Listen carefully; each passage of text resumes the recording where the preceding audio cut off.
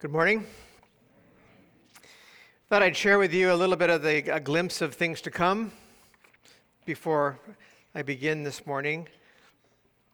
Next Sunday will be the last Sunday in the month, and the sermon will be brought by Dr. Hal Clark.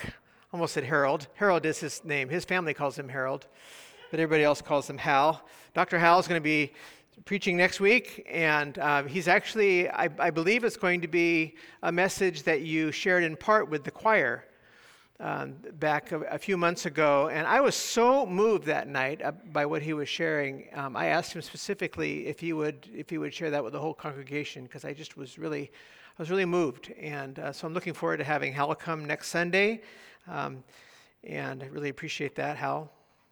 The next following week, our mission team, Lord willing, will be back Sunday morning, the 5th of August, 6th of August. Okay, and but we are coming back on Saturday. We're flying home on Saturday through Paris, and we don't get to enjoy Paris. We're just going to stop at the airport for like an hour or two, something like that. But things can happen when you're traveling and touching 3 different continents. So if we don't make it, I almost hate to even talk about this, but if we don't make it, there is a plan. Just want you to know, Don Cunningham has a break the glass sermon ready to go, emergency sermon, and so that'll be great, and you guys will be fine. But Lord willing, we'll be back. We'll be doing our report from our mission in Senegal. So that'll be the first Sunday of the month. And the second Sunday of the month, Todd Ellefson is going to be with us from Indonesia, our missionary in Indonesia. Todd and Melody will be here for the weekend of the 13th. So those are the few things coming up. It's going to be an exciting time the next few weeks in church. So we've been moving in and out of some different series this summer, as you've probably noticed. We started with a series on joy. I had a couple of Sundays in that, and then Pastor Dan followed that in a series on hope. And then Greg Canahan was here for a couple of weeks. He also had a series that related to that. Now we're coming back to joy, and this has more to do with the fact of just kind of who's here and when, how vacations worked and everything. So this is the third in a 3-part series from Philippians on joy. Not only does the New Testament have a lot to say about joy, but also this short epistle of Philippians is just shot through with joy and rejoicing and being joyful. Paul can't stop using the words joy, joyful, rejoice as he writes to the Philippians. So we began by asking why. What is going on with Paul that makes him so joyful? It is noticeable that he's much more joyful in this epistle than he is in all the others. So why? What prompted this? So in the first message, I suggested that it's his confidence in God as a finisher. That's part of this. God is transforming these Philippians in a process that started in a Philippian jail, of all places, and it continues to the present time for Paul. And he began it, God will complete it in the process of making these Philippians into Christ-like disciples. God is doing it, God will finish it. And this causes Paul to be joyful. So there's the first reason. He's beginning, he's continuing, he's finishing the process of redemptive transformation for the Philippians. So second then, we looked at the deep relationships that Paul has with the Philippians. And this is also evident in this letter. He says, it is right to have you in my heart the way I do. And you love me and I love you. And it's just, he can't really even express it fully how deeply he feels connected with the Philippians. He's participating with them in mission. They've collaborated together. They've been there for each other. But at the same time, this brings him joy, but it also brings him concern because there's a possibility of a rift in their fellowship.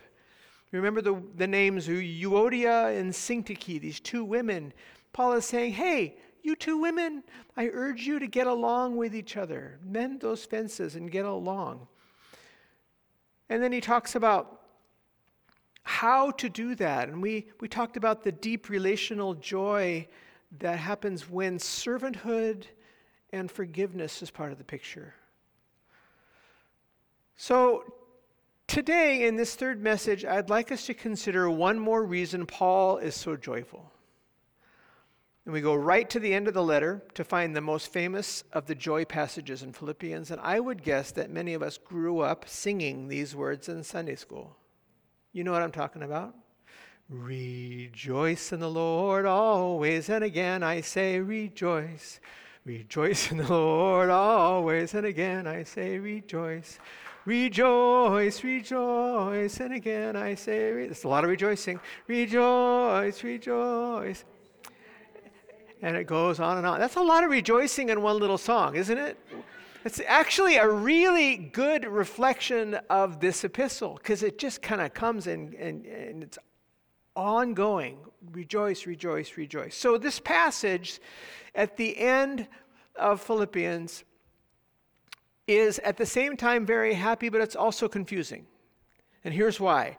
It's like a patchwork quilt, because it's like a hodgepodge of advice and exhortations from Paul. You could read it this way. I don't recommend this, but you could read it this way. Rejoice in the Lord always. Again, I say rejoice. Let your gentleness be known to all.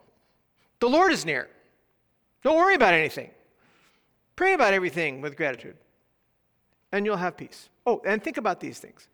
It's like commentators have said, this is difficult because it's just a compendium of a whole bunch of different things that he had to say, but they don't relate to each other. I actually am not choosing to see this passage like this. Just a collection of sayings.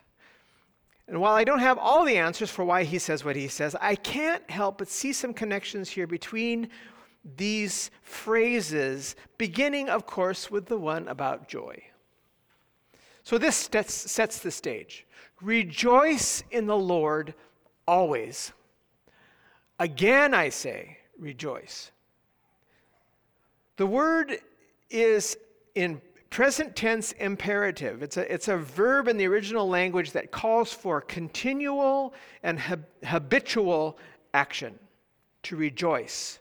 Continuing and habitual. N.T. Wright suggests that when the Philippians heard that word, kairete in the original language, they would have immediately thought of what we would call a public celebration. The cities like Philippi in the ancient world were known for their fantastic festivals, usually in honor of their favorite gods and their relationship to the city in question.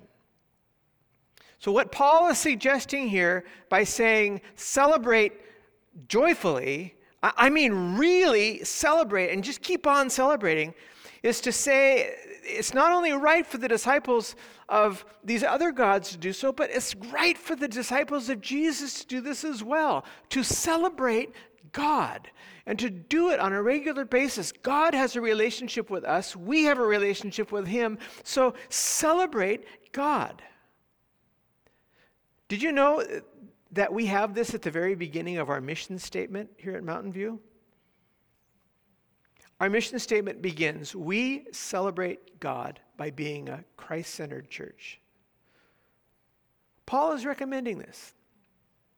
Celebrate. May your life be a celebration. May your church have this culture of celebrating as you gather together.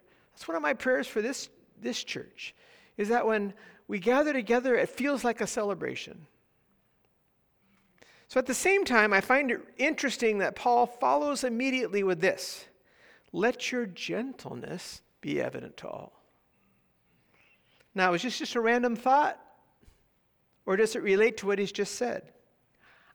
I see it relating.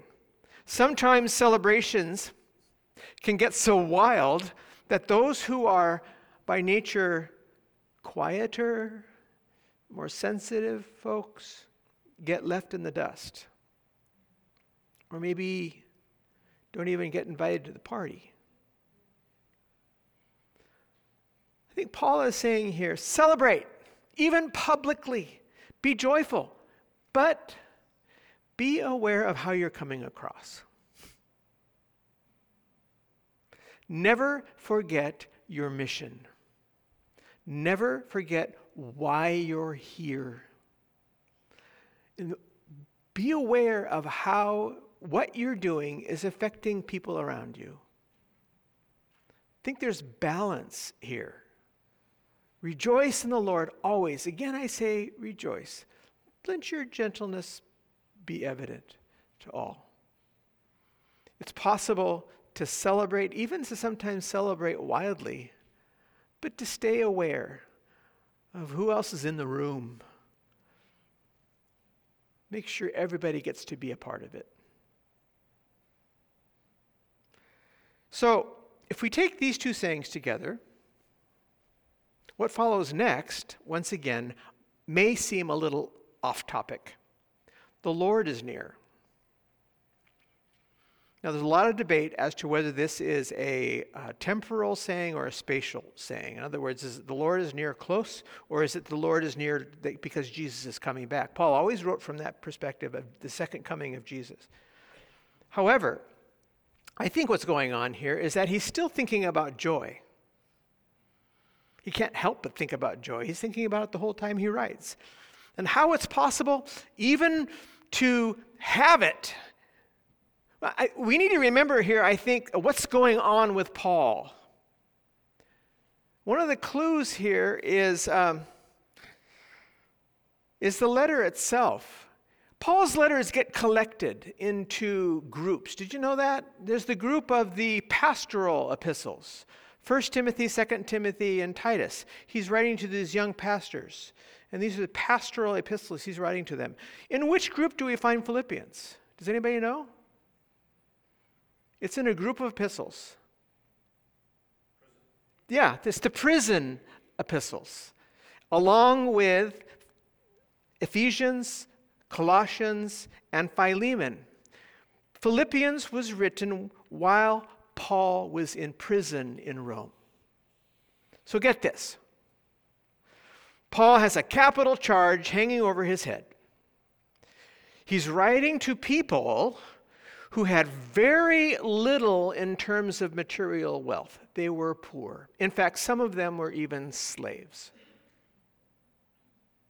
And he's concerned with the unity of this church.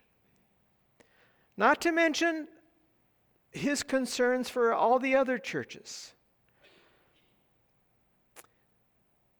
So with all this on his mind, he's still joyful.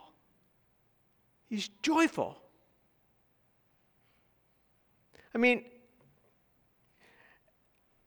hear these words. I'm just going to start in an odd place in this reading. Hear this. Second half of verse 5. The Lord is near. Do not worry about anything. That makes sense. But in everything, by prayer and supplication with thanksgiving, let your requests be made known to God. And the peace of God, which surpasses all understanding, will guard your hearts and your minds in Christ Jesus. Folks, here is the best answer to the question of Paul's joy and where it comes from. As I've been going through this series, this is where I wanted to go. I think this is the best answer. The nearness of the God who is listening, hearing our grateful prayers. So don't worry. Worry is the stealer of joy. It's impossible to be worried and joyful at the same time. I want to learn more about this. I shared a few weeks ago that I believe God wanted me to come to terms with this starting in 2013. I went to a pastoral conference called Credo, and I just kind of hit a brick wall. And suddenly I realized that I was not being myself anymore. That God had created me to be a joyful person, and I was no longer joyful. So I made some changes in my life that have helped me to rediscover joy. In the last 4 years, I really feel like I'm on this journey, and I'm still on it. But lately I've been asking myself, how can I learn more about joy? Perhaps by following the example of joyful people. So, who are the most joyful people I know? You know who they are? Joey, who are they? Absolutely. I mean, this was perfect this morning. The children. Now, I know this may come across as simplistic, but hear me out. I think we need to notice this, that Jesus was really on to something deeply, deeply important when he said, the kingdom of heaven is made up of people like these, and he pointed to kids. Now, I'm not talking about a silly kind of slappy, happy thing. But rather, I mean real joy, the kind that even has tears in its eyes and it's still there. Never forget the day when we told Danny and Lucy that their daddy wasn't coming home. They were 5 and 7 years old. Their daddy, my brother-in-law, Marty, had contracted a weird form of pneumonia, and it went quickly into acute respiratory disease syndrome. If you know anything about ARDS, most people don't live through it. And he didn't. He died. Prime of life, 33 years old. And so Grandma is staying with the kids, and it's her job to tell Danny and Lucy. Very wise woman. She sat them down and she said, kids, you know Daddy went to the hospital because he was very sick. They said, yeah. And she said, Daddy died in the hospital. They're not coming. He's not going to come home. And they opened their mouths and just wailed. They just cried so loud and so hard, just right there. And she just stayed there with them and just let them do that. And she said the next thing that happened was really, really fascinating. They stopped crying after a couple minutes. Danny went and found his daddy's motorcycle helmet. Lucy found Daddy's flannel shirt. And they wore those things around the house for the rest of the day, and they kept playing. They played, they laughed, they had fun. Once in a while they'd stop and they'd cry again, but then they'd go back to playing and laughter, playing. People who work with kids, experts on crisis and trauma, tell us that children intuitively know how to grieve. Don't hold back news from kids. Tell them what happened and learn from them, because they know how to do this. We adults, we've forgotten. So what is it that allows kids to do this? What is it that allows kids to be so joyful? You saw them up here this morning. What is it? It's simply that they are depending on someone else for all the stuff in life that worries the rest of us. I mean, look what... Do you mind if I do this, Brenda? You are holding your daughter, right? Can you see her? She's not worried. She's not worried. Look at her. Is there anything that this baby can do for herself? Can she feed herself? Can she clothe herself?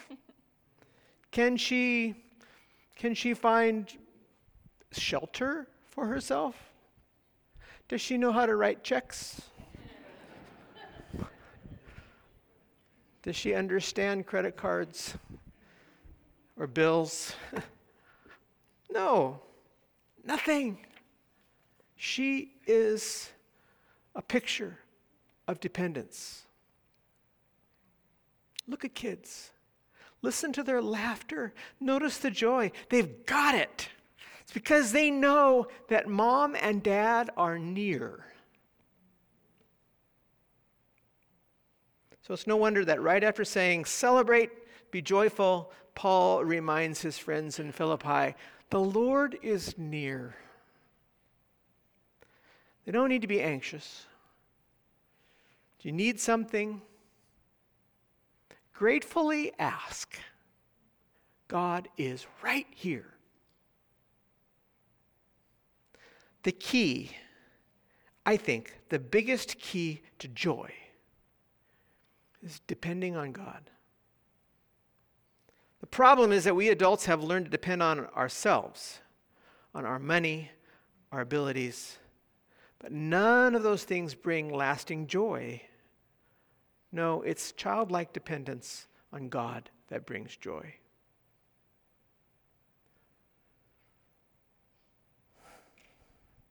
So what is it that's robbing you of your joy?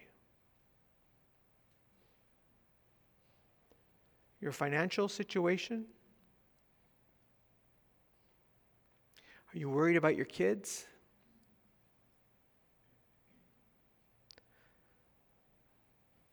Maybe it's your health. Maybe it's your job.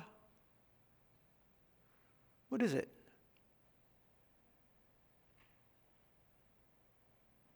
Is there something that you're worried about? You. I'm talking to you. Do you have it in mind? I would say probably everybody here has something. Okay. Humor me for a minute. Let's do this. I'm going to ask you to close your eyes.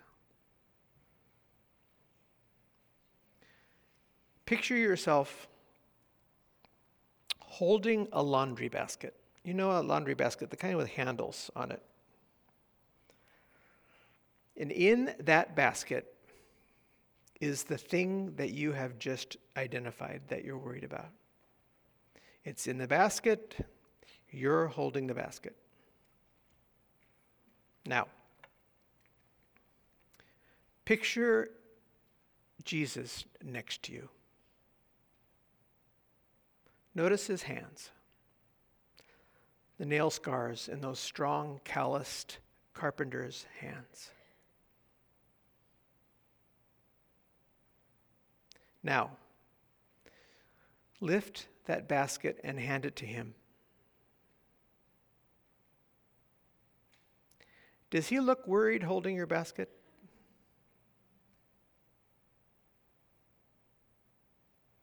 In my mind, Jesus doesn't look worried at all. He's just holding the basket.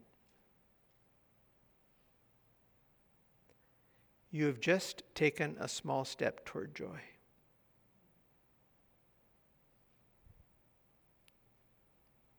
And the peace of God will guard your hearts and minds in Christ Jesus. May it be so for you and me, in the name of the Father, the Son, and the Holy Spirit.